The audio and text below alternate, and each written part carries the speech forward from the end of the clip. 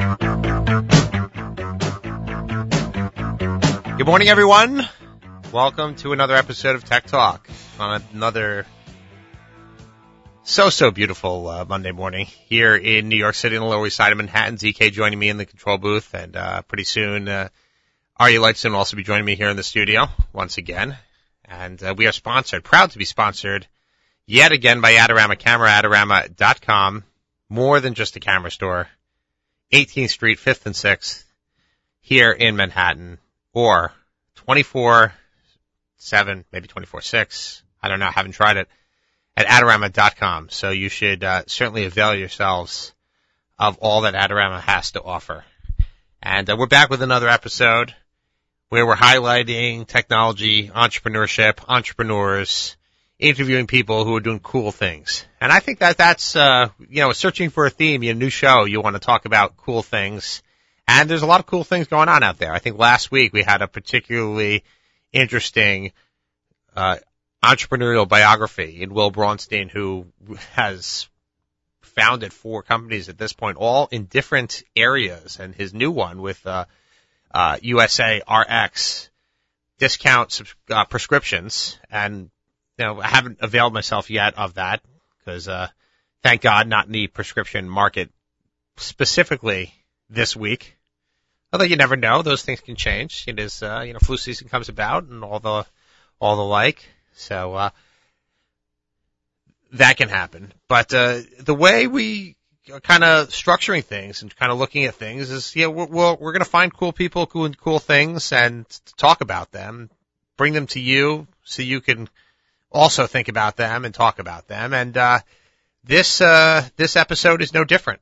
And hopefully as usual, we're going to try and find an intersection with both the Jewish side and with Israel, so we can tie everything together.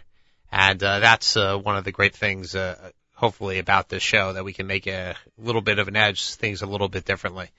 So we're going to kick off very, very soon. And as I said, Aryeh Lightstone, himself a technology education entrepreneur, joining us as a co-host here on this show. Aryeh, good morning and welcome into the studio. Good morning, Michael. Thank you. Thank you. So happy Veterans Day to you. To you as well. So Veterans Day doesn't get enough play, ZK. What do you think about that? I don't think it deserves doesn't deserve much play. I don't know. Gosh, ZK, I have to tell you, my father's a veteran. My grandfather's both veterans. Yeah, I'm a little bit of a Yankee, and I'll tell you, it's not enough play. So I'm not personally insulted. I'm not a veteran myself. I'm just insulted on behalf of them. Okay. But what can I say? You're from Brooklyn. It's a little bit different. Each their own. Exactly. Each their own. Each their own. Well, there's no shortage, actually, of technology in the military, as we've learned when talking about Israel. So there is a good intersection.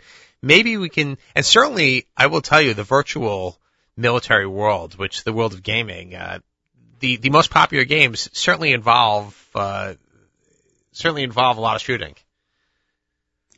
Would that be? I think that'd be accurate. We'll put that out there to the committee. But anyway, just to give you a rundown, we're gonna welcome in a couple minutes Ken Zweibel. His company is Fourier, I think, edu.com.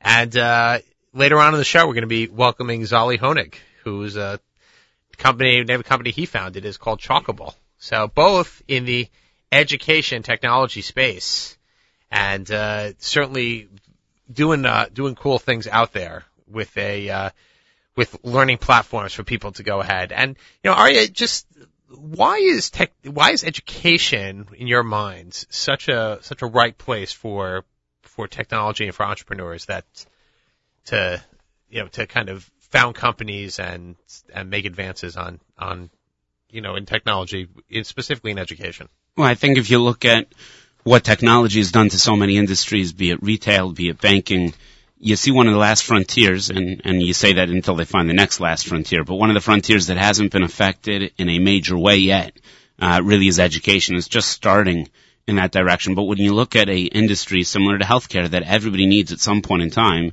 it's fairly clear that education is that as well.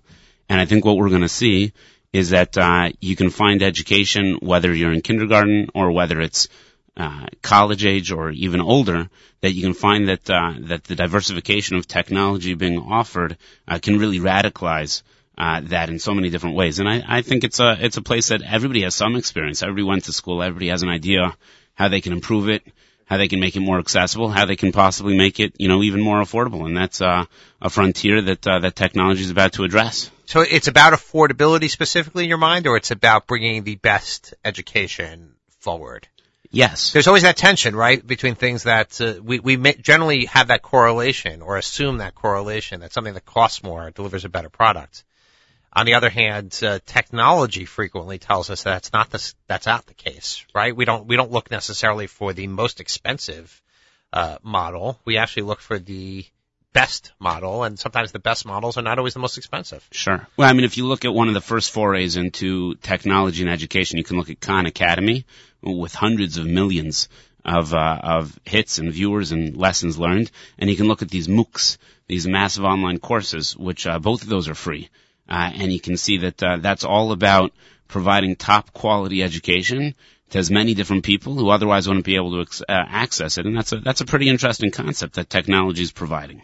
So we have Ken Zweibel on the line, CEO of Aryeh Education. Tell me, Ken, is it the French pronunciation of Aryeh?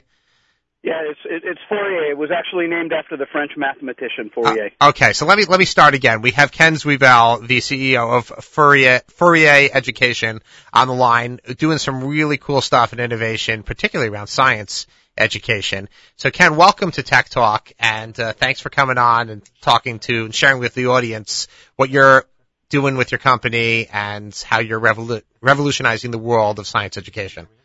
Thank you so much for having me on. It's a great honor. So give us the skinny, give us the rundown. What is Aryeh? What are you doing? And how would that be? Why is that interesting to the world at large? How are you changing the world at large? So first of all, you did a great introduction for us, because Fourier is, in fact, 25 years into the market of doing what's called computerized science laboratories and teaching science in a much more hands-on way, where science is taught not only through a book and through learning theory, but also taught through actually doing science and through actually experiencing science and doing activities and then learning about the physical world around us, whether it's physics, chemistry, biology, environmental sciences, through experimentation. And in that, we are naturally tapping into the curiosity and creativity of children all the way from kindergarten all the way up through 12th grade, and that's what we focus on. But what we're very excited about is what we're coming out with now, which is a brand new product and line of products called the Einstein Platform, which includes as its flagship the Einstein Tablet, which is, just as it sounds, a tablet, but focused around science education with built-in sensors, and allows you to do all of these kinds of experiments that I was just talking about, all integrated on one device, on one platform. So it has 8 built-in sensors. Those are the most commonly used sensors to do some of these experiments. Very interesting. So it's a science lab in a box. Or exactly. in a tablet. In a tablet, exactly. Well, correct. I guess we can't get away from the metaphorical box, if you will. Yes. So how would a science teacher incorporate this? Is this for a teacherless classroom? It's for a teacher classroom? It's for somebody doing this at home, or it's kind of has the warning, don't do this at home? So first of all, it's definitely not for a teacher-less classroom. In the classroom environment, we're not intending to replace the teacher. The teacher is very, very instrumental and important in any aspect of learning. By the way, that's also true in some of those distance learning things that you were talking about ahead of time. But it also can be used in home applications. It's that simple to use. So looking at the different worlds of how to approach it, in the formal education world, again, the world is not yet 100% adopted into hands-on versions of science. Everyone knows that you have to do some labs and you have to do some experimentation. We believe that really should be the thrust. And, people talk about things like the flipped classroom and all the, whether you want to be learning any subject through a book and then actually practicing or doing that subject in the classroom, that's what we believe. And so using these kinds of devices, especially the Einstein tablet, allows the teacher to actually get right into the science right there. And we provide not only the Einstein tablet, but we provide the entire solution around that, which includes sensors, to allow you to sense and bring in the results from 65 different kinds of things that we measure, from pH to UV to light to temperature, and also the actual content itself, which are experiments. And those experiments are, of course, taught on the level of the student. So a 12th grade student would be learning one kind of experiment, and a 4th grade student would be learning a different kind of experiment. You know, Ken, one of the buzzwords that's going around is project-based learning, and that sounds a lot what you're advocating for. One of the things that I remember from science growing up is we had an experiment like once every 3 weeks, and the rest of the time was, sort of, follow-up and lectures. Does this mean that there's going to be a lot more experiments, or those experiments are going to be more in-depth? How exactly is that envisioned? So the answer is both, and there are a lot of buzzwords. So it's project-based or inquiry-based or hands-on. All of those are kind of buzzwords for the same kind of thing that we're talking about. And in our world and our goal, everything is inquiry-based. And so you're not actually sitting in a frontal lesson where a teacher is sitting up in front of the class and lecturing, but you're actually, everything that you're doing is an experiment. And if I had my druthers, and if we could do things, tomorrow, overnight, the way we'd like to see it done, everything would be inquiry-based. And so the experiments become an integral part, possibly, of every single class. And, we sell globally. We sell to 65 countries around the world. There are places around the world that's the way it's done. You walk into your science classroom, and that is your science classroom, not your science laboratory classroom. Sorry, I just found that concept incredibly fascinating. You see these... Yeah, absolutely. You see these statistics in terms of ranking the various different countries in terms of their proficiency. Do you think that the way the classroom is set up directly affects the way those, if you will, rankings reveal? And sort of as a follow-up to that, which countries have you found the most advanced in this regard? So first of all, we can tie both of those questions in together, because I think they both speak to the same thing, and that is the interest in the country to put an emphasis on STEM learning, science, technology, engineering, math, to put an emphasis on STEM learning as one of the most important elements of the educational process. So, the rankings, the PISA rankings that are done every few years in science education show that there are certain traditional countries that are at the forefront of science and science learning, especially for these ages. Countries like Finland always come out at the top. There are certain territories within Far Eastern countries, even within China, for instance, that are out on top all the time. But what I find to be very interesting is not who comes out on top all the time, but actually who are the biggest movers in those test scores. Who are the ones that grow incrementally from 3-year to 3-year tests that's done in the PISA science exams. And one of the things that we found very interesting, that the country that had the biggest jump from 2006 PISA scores to the 2009 PISA scores was the same country that actually bought tons of our historical product. They put one tablet or one science learning station in the hands of every one of their high school students. Do you guys have any idea which country that might have been? Just as a guess? Let's go for Israel. Finland. So Norway. Finland was already at the top. Okay, Israel, see? I knew I would win. Is falling. The country is Turkey. And it's unbelievable to that imagine, was going to be my third. They actually have been investing tons in science education. It's not by accident. Ken, that was my third choice, Turkey. So, why? Is it because a lack of, what are they lacking that they're making so much away in investment, and what are they trying to be? It's not that they're not necessarily that they're lacking. I think that the use of technology, and this is one of the things that we like to talk about a lot, is that the use of technology in the science classroom has a massive impact. And of course, people are now using technology and ed tech buzzwords for everything from English learning to reading comprehension to math, etc. But in the science classroom, the piece of hardware that you're physically touching and the software around it and the entire package that I was describing before actually has a big impact on learning. And so I think that the countries that, and it's not a one-to-one correlation, right? You can't say I'm going to invest $10 million in these kinds of products and I'm going to see a 30 point jump in my test scores. At least that hasn't been proven yet, and we of course are invested in doing studies to prove that. Everybody's looking for that. Everybody's looking for that magic bullet, obviously. Correct. But I think what it is it's an orientation to invest in in certain subjects and invest in children. And so Turkey has made a conscious effort to invest in science, and they see that, and this is something that is proven, that the better, there are a few things that have been proven. First is the earlier you learn science, the better it is for aptitude in science later. And that's not only about science, that's probably about all subjects. Second thing is the more scientists that you have in the country, the more of an impact it has on your country's GNP. And that's one of the things that's a big effort here in the United States is focusing on improving the level of science education, because STEM jobs are the jobs that are going to drive forward the country and the GNP of the country moving forward. Right. Well, Ken, I think you can speak to that. Where are you calling from right now?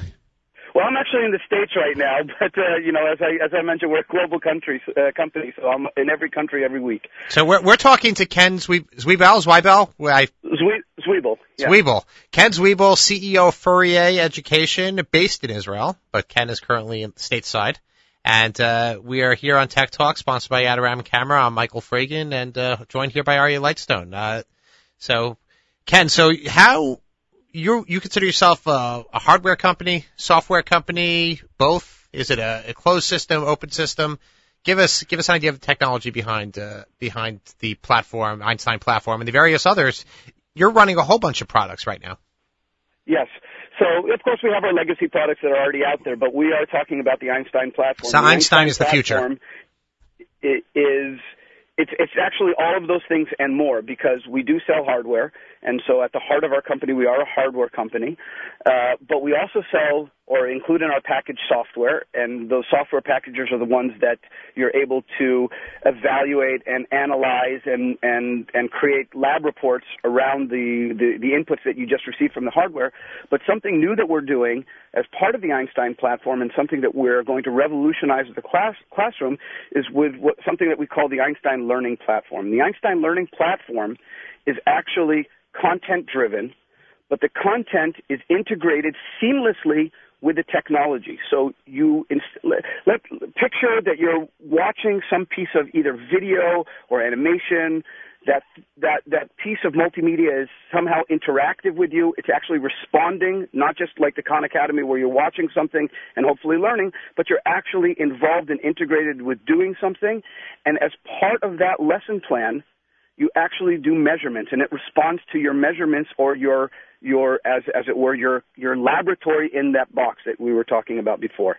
And so that part of the Einstein Learning Platform is very revolutionary, and the most revolutionary part is that the content is created through a new platform that we're releasing at the end of this year called the Einstein Activity Maker, which allows anyone to create such activities. And when I mean anyone, it can be a teacher, it can be a publisher, and it can actually even be the student themselves creating those activities and broadcasting them either to their classroom, their school, their district, and all over the world, quite honestly, sharing these kinds of activities completely cross-platform. So very interesting. You anticipated a question I was going to ask with regard to, is this just classroom-based or is this outside? And I think you're saying that it is for, let's say, an enrichment type of setting. How are you pricing this? Is this institutional pricing? Is it individual pricing? Is this a consumer type of product as well as being a mass scale education product?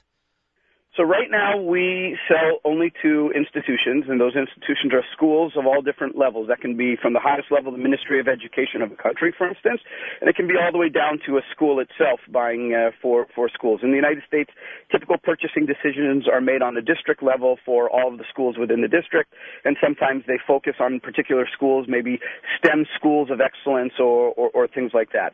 So the pricing is done actually through the hardware side of it. What we sell is the hardware, and the Einstein tablet gets to schools in the United States at under $300. We have a complementary product called the Einstein LabMate, which enables any other device. Let's say you don't want to buy an Einstein tablet, but you want to buy an iPad, or you already have iPads, or you have a PC. So the Einstein LabMate is like kind of a little hub device that turns any of those devices into an Einstein tablet, as it were, and that costs under $200 and also comes integrated with sensors in it. And then the sensors are an incremental fee depending on whether you want to focus on physics, chemistry, et cetera, et cetera. You know, my wife just texted in and said this sounds exactly what we need for Hanukkah for the kids. So, you know, not sure when the consumer option comes out there, but you know, there's a struggle, and Hanukkah's early this year to find the you know, the right gift that sort of inspires continued learning. And something like this sounds both gripping and enriching, like Michael pointed out. So we definitely have aspirations for that as well. We don't want to be just in the vertical of education and in schools. We definitely have aspirations to get out to the larger consumer world as well. We think that this has very much what to offer to not only homeschoolers, but also you can imagine a kid where they have the option of having a tablet that will just play the next version of Angry Birds or whatever they can download off the iStore, or have a tablet that can do that as well as do this inquiry-based science at home and do kind of downloading of activities and things like that for home use. We're talking to Ken Zweibel, CEO of Fourier Education, coming out very soon with the Einstein tablet, the Einstein platform, revolutionizing the world of science education. And I'm here with Aryeh Lightstone, sponsored by Adorama Camera, adorama.com. Tell us a little bit, Ken, about your entrepreneurial journey. How did you become CEO of Fourier? How long you been there? What were you doing beforehand? So I guess it all starts from when I moved to Israel. I moved to Israel in 1992, went straight into the Army right after university, and right after that got my MBA at Hebrew University, and started right away. In fact, in the middle of my MBA, started right away in the high-tech world of Israel and Israeli startups, where I started at a multimedia company that very fast turned into one of the largest electronic publishers in the world, a company called, well, at the time it was called Super Studio and morphed into Versaware, and kind of those were the learning or the proving grounds of high tech and high tech startups and even ed tech as well back then, and got a great sense for the Jerusalem high tech scene back in the day. That was almost 20 years ago, 15 years ago or so. And throughout the course of my entrepreneurial career, I've been involved with more than 25 different startups on all different levels, including running them or being a founder or inventor in those companies as well. And I came across Fourier through a mutual friend of mine who was deeply involved in the company, and asked me to take a look at the company and see if I could help out in any way. And I was drawn to the company from the first minute I saw it, because it actually combines a lot of different things that interest me, and not just the high-tech entrepreneurial spirit that is in Fourier, but also that actually does something very, very important for the world, and that is to change the world of science education. And when I saw that it was something that I don't want to say that I was born for it, but maybe in fact I was born to do something like exactly this company. And so I've been involved with Fourier for about 4 years and almost 3 years as the CEO of the company. Amazing. So why do you have Fourier as an Israeli company? Why are you in Israel? I mean, let's just, is it R&D based? Is it sales based? Is it market there, Middle East market, European market? Or are you one of those companies looking to be primarily selling in America?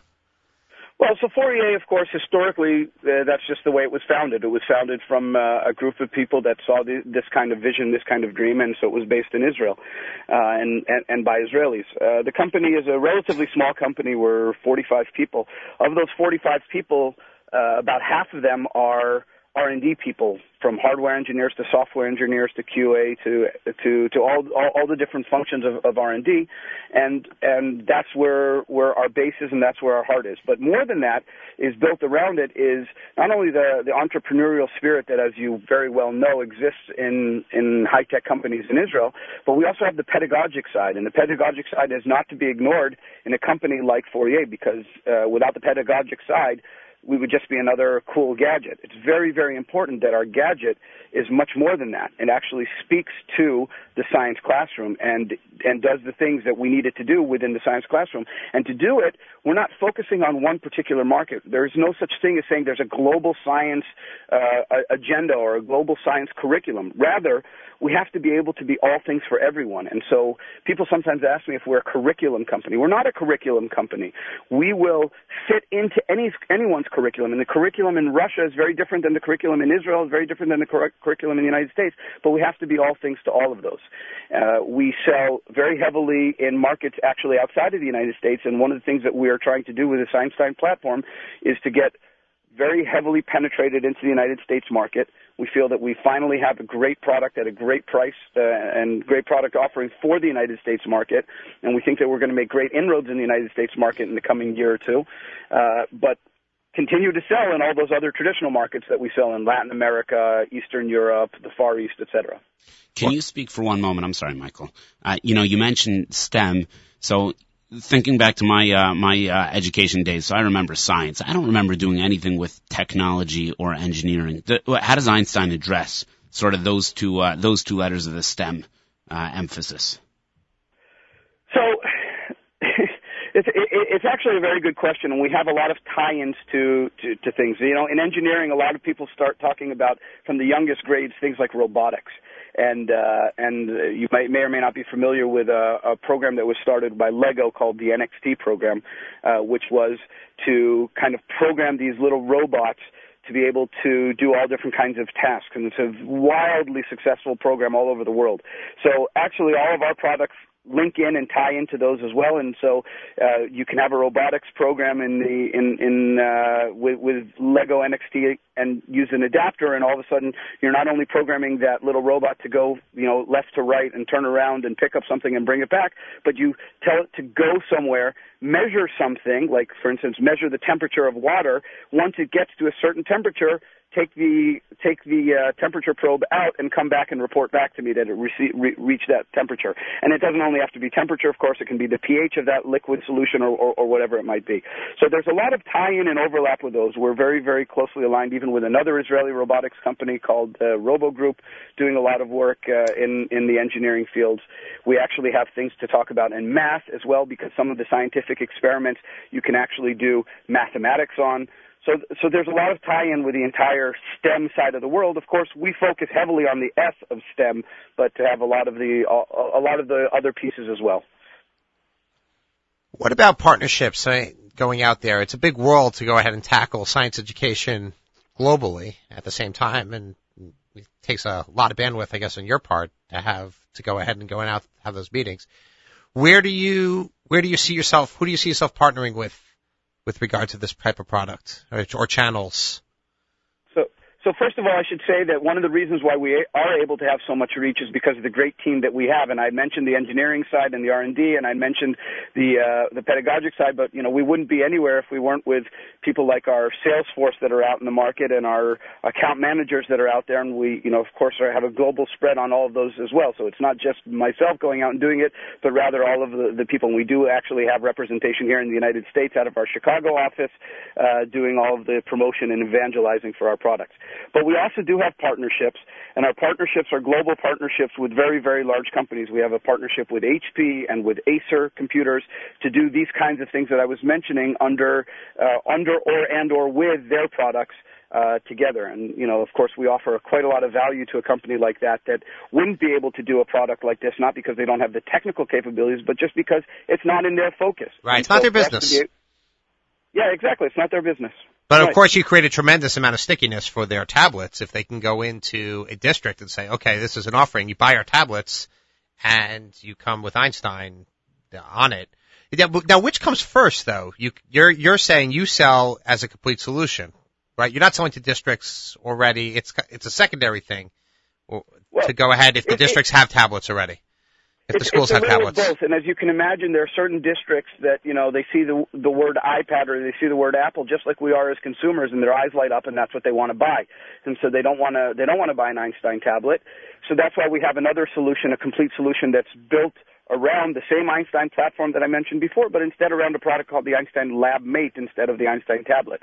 So a good example of, a district like that would be one of the most high-profile deals done in tablets in recent memory, which was the Los Angeles Unified School District that at least signed an agreement, although haven't fully implemented it, to buy 650,000 iPads for their district. Once they've already bought iPads, the Einstein tablet is already off the table, and we're already into the second product. But so sometimes there there are school districts that do it this way, and sometimes school districts do it a different way. And each school district to their own, and that's why you have to have a complete solution that answers all the different needs.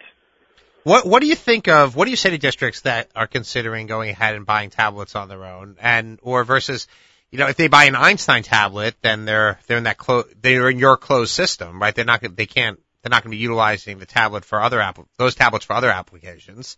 On the other hand, I guess on the flip side, you have districts that go ahead, or schools, and I know we conflate the districts and schools because this is the U.S. and we're very U.S. centric. Me specifically, I don't want to cast aspersions at anybody else, but you have a situation where they go ahead and they buy technology. You said, as you correctly, that the superintendent's eyes light up because we can go ahead and buy tablets but they don't know what to do with them once they get them into the classroom. Right. So that's exactly what I was going to say, is that there's a lot of red flags and cautions that have to be raised before you actually make a purchasing decision. And I think the experience of Los Angeles School District and other school districts is that the tablet that might look good and might look sexy on the shelf might not be all that and might not be everything that you're expecting to buy. And the implementations have been fraught with disaster from a content level to a security level where kids going around the built-in security within a minute and being able to get out onto the internet and do whatever kind of surfing they want to do and all those kinds of things. And that brings up many, many red flags, not only from a pedagogic point of view, but from just a simple IT point of view. And it amazes me the size of decision making that happens without the cautions that need to be put into place and the assurances that need to be put into place. So, first of all, going back to the Einstein tablet is just a regular tablet. For all intents and purposes, anything that you can do with an Android tablet, you can do with an Einstein tablet. It runs Android exactly the way any other Android tablet would run it. And we have a 7-inch version. Very shortly we'll have a 10-inch version. And so it can be used as a regular tablet. But because it's our tablet and because it speaks to the education market only, and we don't have aspirations to other kinds of, let's say, pure consumer markets, we actually have the ability to close down the tablet from, for technical speak, from the kernel level, from right down to the installation level, so that we can actually close down the tablet completely, so that there is no ability to go out to the web, and quite honestly, no ability to install any additional programs if you don't want to. And if you do want to, then have that ability as well. And so, while I'm not an IT director of any of those school districts, I can say that you really have to tread cautiously, both on the IT side, but also on the content side, because if you buy a tablet, you need to do something with the tablet. It's not just buying a tablet for a tablet's sake. It's buying a tablet so the kids actually have something to do with it. And that's where, if you want to buy a different tablet, you should go and buy a different tablet than the Einstein tablet. But when you look at for content and look for activating that tablet and making it do something very beneficial to your kids, then you go and you buy the Einstein LabMate and buy the sensors and you buy all the experiments to go along with it. And now all of a sudden you have an unbelievable amount of science content available at your fingertips. Yeah, and Ken, that's what I wanted to sort of conclude with. Can you just tell me, regarding teachers and the usability of the tablet, how intensive is the professional development? What's the learning curve for a teacher, let's say a 25-year teacher on the job, the top physics or biology teacher in the school, to go ahead and now they want to embrace technology, they want to embrace your tablet? What's the curve? What do you do to make them be able to continue to succeed and even do better? So I'll tell you that my mantra comes actually from the school of thought, which I learned very early on in days. It actually comes from Steve Jobs, not from me, which is, and if you read the Steve Jobs biography, you'd know this very, very clearly, which is to make things so simple that you almost don't even need a user manual. His original product and his original quote was, "Insert quarters, kill Klingons." It was literally supposed to be that easy to be able to turn on something and go and start working with it. And that's what we aspire to with every single product that we do, especially with the Einstein tablet. You want to be able to just turn it on and start using it. That being said, of course, there are teachers that have never used technology and never used things like a computerized science laboratory in a classroom. And so we have professional training and professional development courses that are led by teachers that have actually implemented them in their classrooms, champions, if you will, and are able to take you through step by step from beginning uses to advanced uses. And I tell you that it's not more than a couple of hours of work, and you already know how to be an advanced user of the Einstein tablet and all of our experiment books. It's very, very simple, very straightforward, and that's everything that we aspire to. Okay, Ken Zweibel, CEO of Fourier Education. I apologize for that. And just the one last, I got to get one last one in there. What is your biggest challenge today that you would say? I think our biggest challenge is scale. You know, we have to scale up as a company and get into the eyes and minds of people who have been making these tough purchasing decisions of what I would call inferior products for 25 years. And it's very hard to get someone to get out of a buying mode once they're already in a buying mode. And I think that's why the Einstein tablet is so exciting, because it actually offers a great new world of possibilities. Fantastic. Fascinating company. I look forward to hearing a lot about it in the very near future, and certainly STEM is a critical piece of today's education world. So it seems that you are no less than trying to fully revolutionize the world of science education. Kudos to you, and a great company. Hope to hear from you. Ken Zweibel. Thanks a lot. I enjoyed it. Thank you, Ken. Fantastic. Bye-bye. This is Tech Talk, and we're going to move on to our second guest, who is Zoli Honig, CEO of Chalkable. And Chalkable, another ed tech company. There are, as I said, the education market, we alluded to it earlier, is really ripe for a good dose of technology, and there are so many companies out there doing very interesting and cutting-edge innovations around technology, using technology to make the classroom and the learning experience more effective, and Chalkable is one of those. Welcome, Zoli. Thanks for having me. But I should say, I'm not the CEO, I'm the COO. I do have to give credit to my co-founder, Mati Levy, who has assisted a ton in building Chalkable to where it is right now as well. Yeah, it was my typo here. The E and the O at this time of the morning look very similar. Okay, please apologize for me. Hopefully, I will. Yeah, especially we talk about education. The fact that I can't read is a little bit challenging. So, Zoli, tell us about Chalkable. What is Chalkable, and what are the cool things that you guys are doing out there? Sure. So Chalkable is an app store for school. And when we say app store for school, you may be thinking iPad apps and things like that, but we're kind of reimagining how content should be delivered in the classroom. So we noticed a really big problem out there in that there were these unbelievable learning tools and content out there. I mean, mind-blowing stuff from Khan Academy to Biodigital Human, just stuff that you see and it just blows you away and says, okay, I want to learn this stuff. Nothing you could do in a textbook before. But the main problem was that schools were not using these tools. For the most part, if you look around, EdTech is heating up, but 90% of schools are still stuck with the same old textbooks. And in college, my partner Mati and I, we kind of realized that the content we were learning and the best way we were learning was from the digital tools that we were finding on our own. In addition to that, we were using Blackboard to manage it all, and frankly, that was just a terrible experience. So we decided to do some research and see why schools weren't using these tools, and it boiled down to three main reasons. The first being discovery. Teachers just don't know these tools exist and don't have the time to find them. The second problem is payment. So paying for these tools is really difficult. Schools use purchase orders to pay for anything, really, and online credit cards are required. So there's a gap there. And the third problem is the experience, and that was the most important, right? Using this tool, how does it all work? From the username and the password that the kids are always forgetting, does it sync with your gradebook or your student information system? So on it was a juggling act for any teacher to use multiple tools in the classroom. So we built Chalkable to fix that. And so Chalkable is an app store and a platform.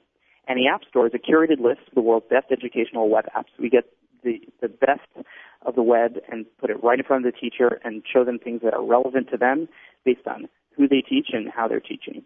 And then on the platform side, we have a complete learning management system for teachers, students, parents, and administrators to manage their whole education suite. So that includes a feed, gradebook, attendance system, calendar, grade, all of that, basic stuff, really easy and all engineered with apps in mind. So you can use these, your day-to-day tools, so to speak, with these third-party apps.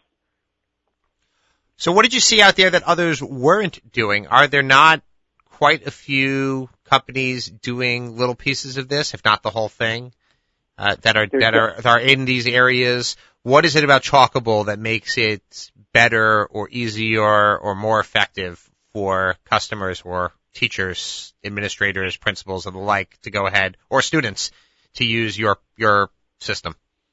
Sure. So I'd have to say that we really built Chalkable up with the apps in mind. And that's a really important point, because if you look at all the other systems out there who have either implemented an app store or some type of module system, it's always an afterthought. And it's really clunky the way you look at it. So as an example, I know Blackboard has a tool for K-12, which is equally as horrible as their college system. But they added on, this module system, and it's just a miserable experience for the teacher. It doesn't work right. It doesn't integrate well. It's a separate thing that opens up everything in iframes. So there are a lot of people who do pieces. There are some people who do a learning management system. There are some people who do, just a curated list of apps. But there's really no one who kind of encompasses everything and syncs seamlessly with the school's back-end system. And that's a key point. We very much believe in zero setup on the teacher side. And also on the admin side, we want to be very limited.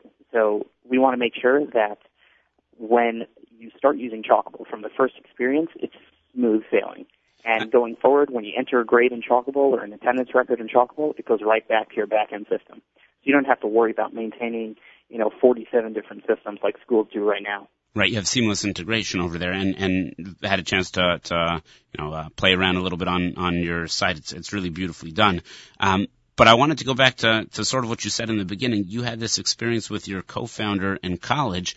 It would strike me that everything you're creating would be excellent for college students. Do you have an application like that for students who are looking for these learning tools, but their schools don't currently offer them? So right now, Chalkable is mostly focused in K-12, and we know college is a way more crowded market, so we decided to approach K-12 a little earlier.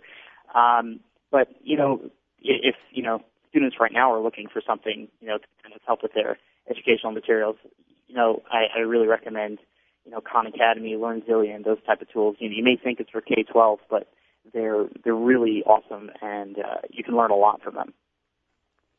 Involved in the education field, what's been the sort of the largest learning curve that you've had in starting a company in EdTech? So probably the biggest learning curve is how much bureaucracy there really is. It's unbelievable. You think you speak to a superintendent of a school district and they sign off, and you speak to all the board members and they sign off, and everything's going great, and there's a contract signed. You think, okay, great, they're going to be our customer, excellent. Nope, not so fast. Another 6 months of waiting and paperwork, and then someone in the tech department doesn't like you, so they slow you down another 3 months. So it's just a lot of tiptoeing around, and it's tough because you're selling something to the people who aren't actually going to use it. In the most part, it's like selling dog food almost. So that's probably been the biggest challenge that we've figured out how to overcome. Are you saying the dogs are not involved in the decision making? I'm saying the dogs are not involved in the purchasing decisions. Because I think what you have a lot of times is, and I think the parallel is that sometimes you buy the dog food and the dogs don't want to eat it. And so then afterward you have, and I think it's, the reason I'm harping on this is not solely to be a little bit tongue in cheek, but actually to say, I think, and we talked about this a little bit before, is that a lot of times people will go out and purchase items for teachers and the classroom, and the teachers and the students sniff around it and they don't like it so much. So they don't use it, or like the dog doesn't eat it. So you have to go back to the drawing board. So you're touching on something I think that's very important, that the decision makers or the users are not necessarily the decision makers, they're not really at the table. 100%. Teacher buy-in is one of the most important things for any EdTech tool. Like you said, if the teachers don't use it and the teachers aren't happy,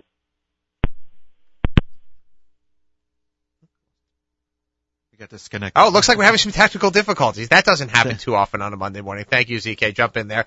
Zoli, you're welcome to call back right away. But I like that dog food analogy. What do you think about that? I thought it was an outstanding analogy, and I think it explains a little bit why EdTech has taken so long. Not that technology, but education itself has taken so long to adapt to the technologies that have worked. So, for example, if you see, like in the retail world, it took one or two great retailers to everybody else figure out that e-commerce is something that was critical in order to survive. But part of the way the education system is divided, you have so many barriers to entry that has prevented, what would ultimately be a good product being able to get distributed, whether it's Fourier like we just discussed or Chalkables. The teachers might love it, but if they don't have the ability to be involved with the purchasing process, they're sort of educating our kids without all the necessary tools that they should have access to. It was a very interesting concept. I thought it was very insightful. And it looks like we might actually have Zoli back. Yeah, sorry about that. You call from a landline, you hope for the best, but look, landlines are not what they used to be. Yeah. Anyways, so teacher buy-in, extremely important. The first experience, especially from the teachers, you got to make them happy, especially if you have teachers' unions involved. I mean, I've been to school districts where, they tried to implement email addresses for the teachers, and they just flipped out. So it's a real balancing act, and you want to make their life easier without adding any more complexity. So as an example, something like that, I spoke about the zero setup part. So we import everything for the teachers. There's no setup to do. And then we give them some tools to make their life easier, like an attendance app. That was the first mobile app we released. It's on the App Store right now. You can try it out. And it just allows you to take attendance on your phone or your iPad, wherever you are. So it's just a convenient thing, so you don't have to use paper anymore. So, things like that to make the teacher's life easier is extremely important to us. What's the most innovative app that you've seen out there in the world of education? So the most innovative app, there's so many, depending on what you're talking about, from a school organization level or, a classroom level. But what's the one that gripped you that you said, if you were as a student, you would say this would have changed it? Yeah, there's two things. When you look at super high level quality content like History Channel, my wife is amazed that I love watching documentaries on the History Channel, but it's so fascinating, and I love learning, when it's just high quality content. So that always blows me away. But if you want to talk about just technically what's an amazing tool, we have this great app. These guys reached out to us way before we were ready, saying, we love what you do, we want to make an app, and they're called Biodigital Human. And these guys actually built this tool for medical students, and they have a 3D rendering of every human body part, and I mean every part. And you want to see exactly, what heart palpitations looks like. You go in their system, you type it in, you click play, and it shows you an unbelievable animation. It's just mind-blowing stuff. So that's probably my favorite app on, out there right now. But that's not necessarily suitable for every age group. It is definitely not suitable for every age group. That's for sure. So essentially what you're bringing to there is this platform that allows a teacher, school, district to do a lot more, open their eyes to a new world of technology that you're going to provide on a platform.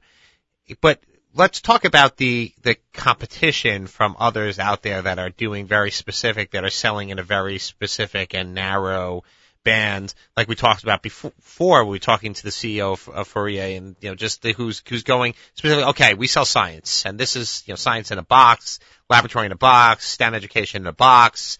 Others out there might be saying, okay, we sell literacy tools out there. Do you have to co-opt all these companies, or you actually feel competitive with them, but you're, I guess, a little more open to a whole smorgasbord of opportunities? So we actually see ourselves as the platform, and we never want to get into the content game ever. We think there are people who do amazing work, like the companies you just mentioned, and that's all they do, and they're great at it. We're great at making a platform to make using those tools really easy. So if you wanted to use those two products in the same environment, right now it's kind of impossible. On Chalkable, we want to make it a seamless experience so that a school can make those decisions. So, a big part of, on the end of the call, I noticed he was saying, his biggest problem is scale, right? Getting out there to, all the schools and things like that. And that's one of the things we want to help schools with, ed tech companies with. Getting out there is really hard. Selling to schools is the biggest problem in ed tech right now. So we want to kind of open the door, with Chalkable and sell on the, amazing reporting and real-time attendance and all that great stuff.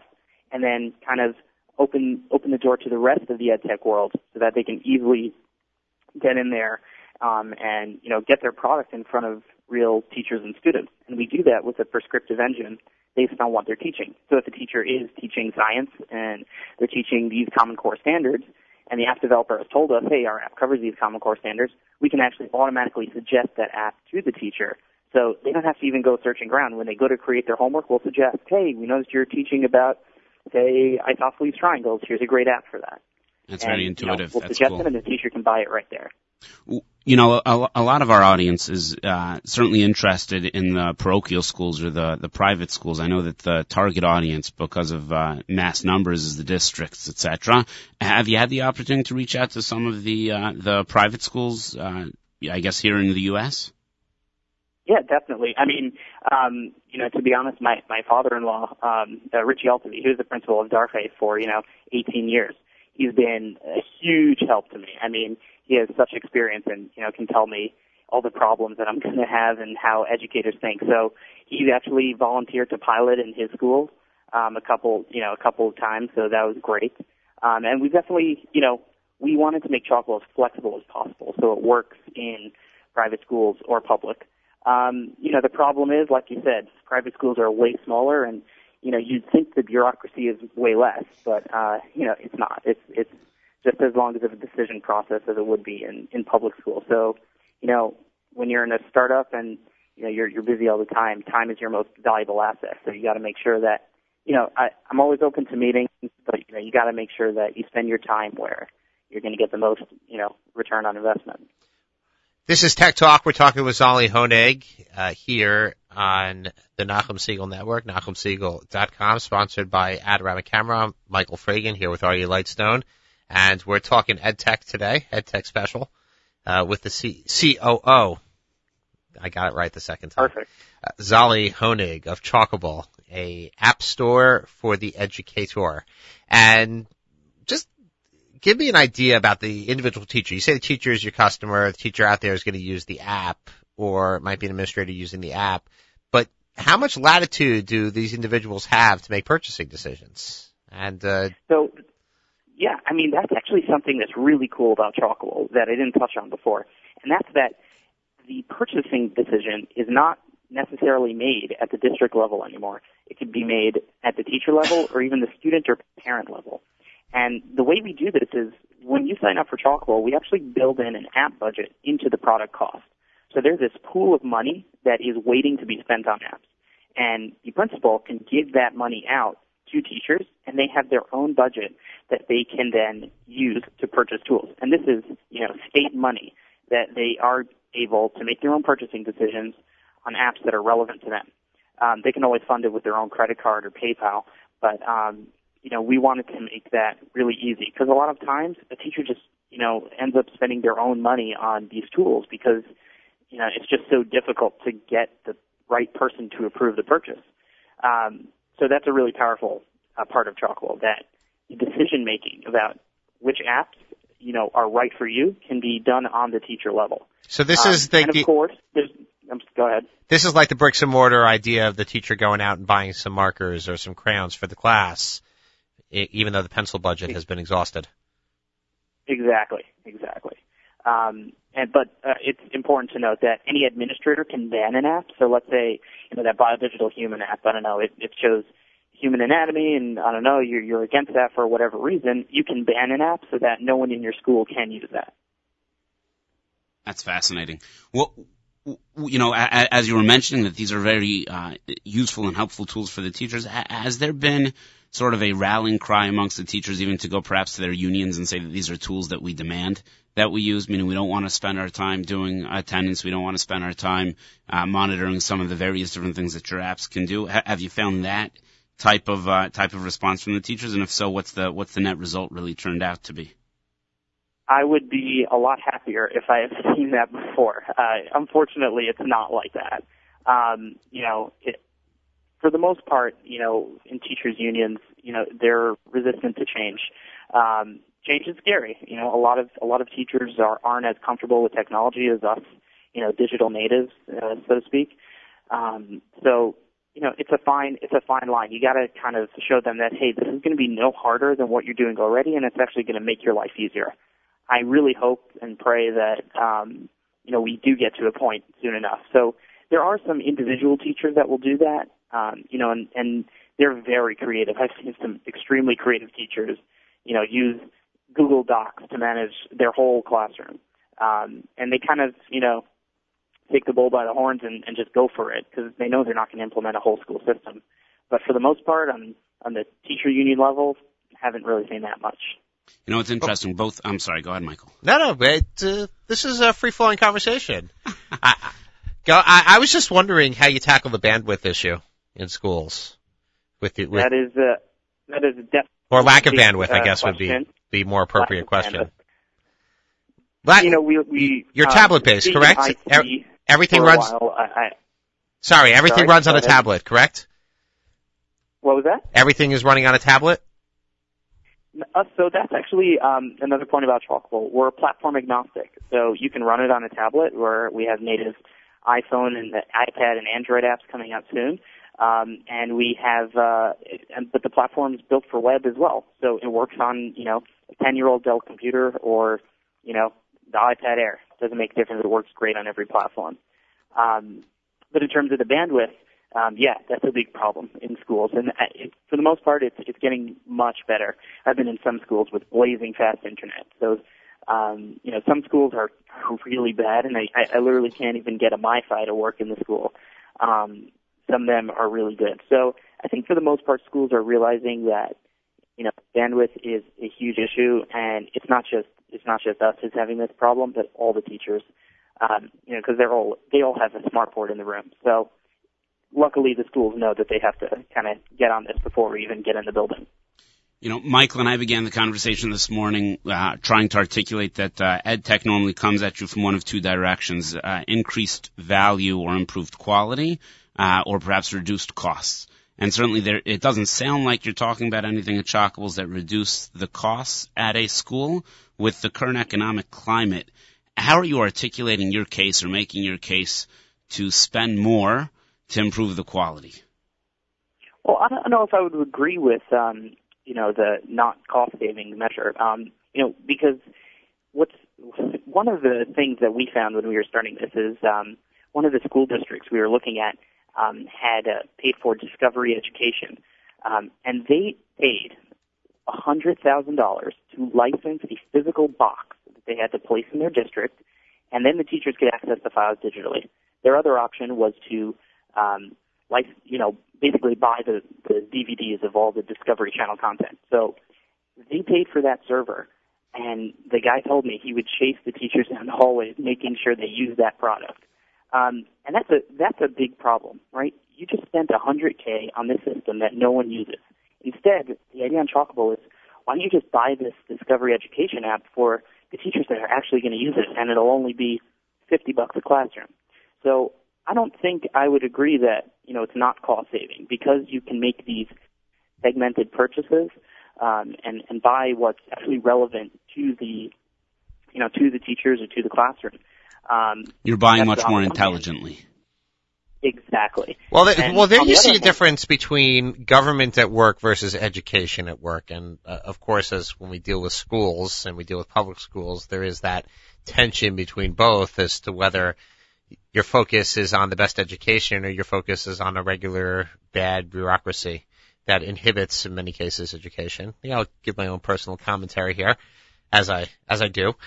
So, of course, that's a challenge, because the fact that government strictures and all that goes along with government is doesn't necessarily get you the best product in the end. Right. Yeah, that's very true. The best, I found that in education, probably in the last year, the best product almost never wins. And it's really like the best product almost never wins? The best product almost never wins. That's a money quote right there. Yeah, in education at least. Because if you ever go to one of these conferences and you kind of just look at the crowds and how they react and how they talk to the vendors, they talk to the guy who has, taken them out to dinner, and they went for drinks, and they're all buddies for the last 10 years, and they've been buying their crappy software. But, these innovative amazing companies, they have no presence. And that's just because, they like the guy, he's a nice salesman, been friends for years. That's who wins in education. It's a sad truth, but especially in the smaller districts, that happens a lot. Wow, amazing. So we're going to have to leave that right there because we're going to end with that money quote, and I'm sure that's a huge challenge for a company like yours and other innovative ed tech companies going out there striving to have that best product and that best technology if it's tough to win in the current environment. I guess that's why charters are so exciting as the last. Okay, fantastic. This is Tech Talk, sponsored by Adorama Camera, Adorama.com on the Nachum Segal Network, NachumSegal.com, JM and the AM.org. I'm Michael Fragan here with Aryeh Lightstone, and thank you, Zoli Honig, COO of Chalkable, for joining us on this episode. No problem. Fantastic. Hope to have you back in the very near future. Thank you for joining us, everyone, and we'll be back next Monday with another episode, bringing you what's new and exciting around the technology world.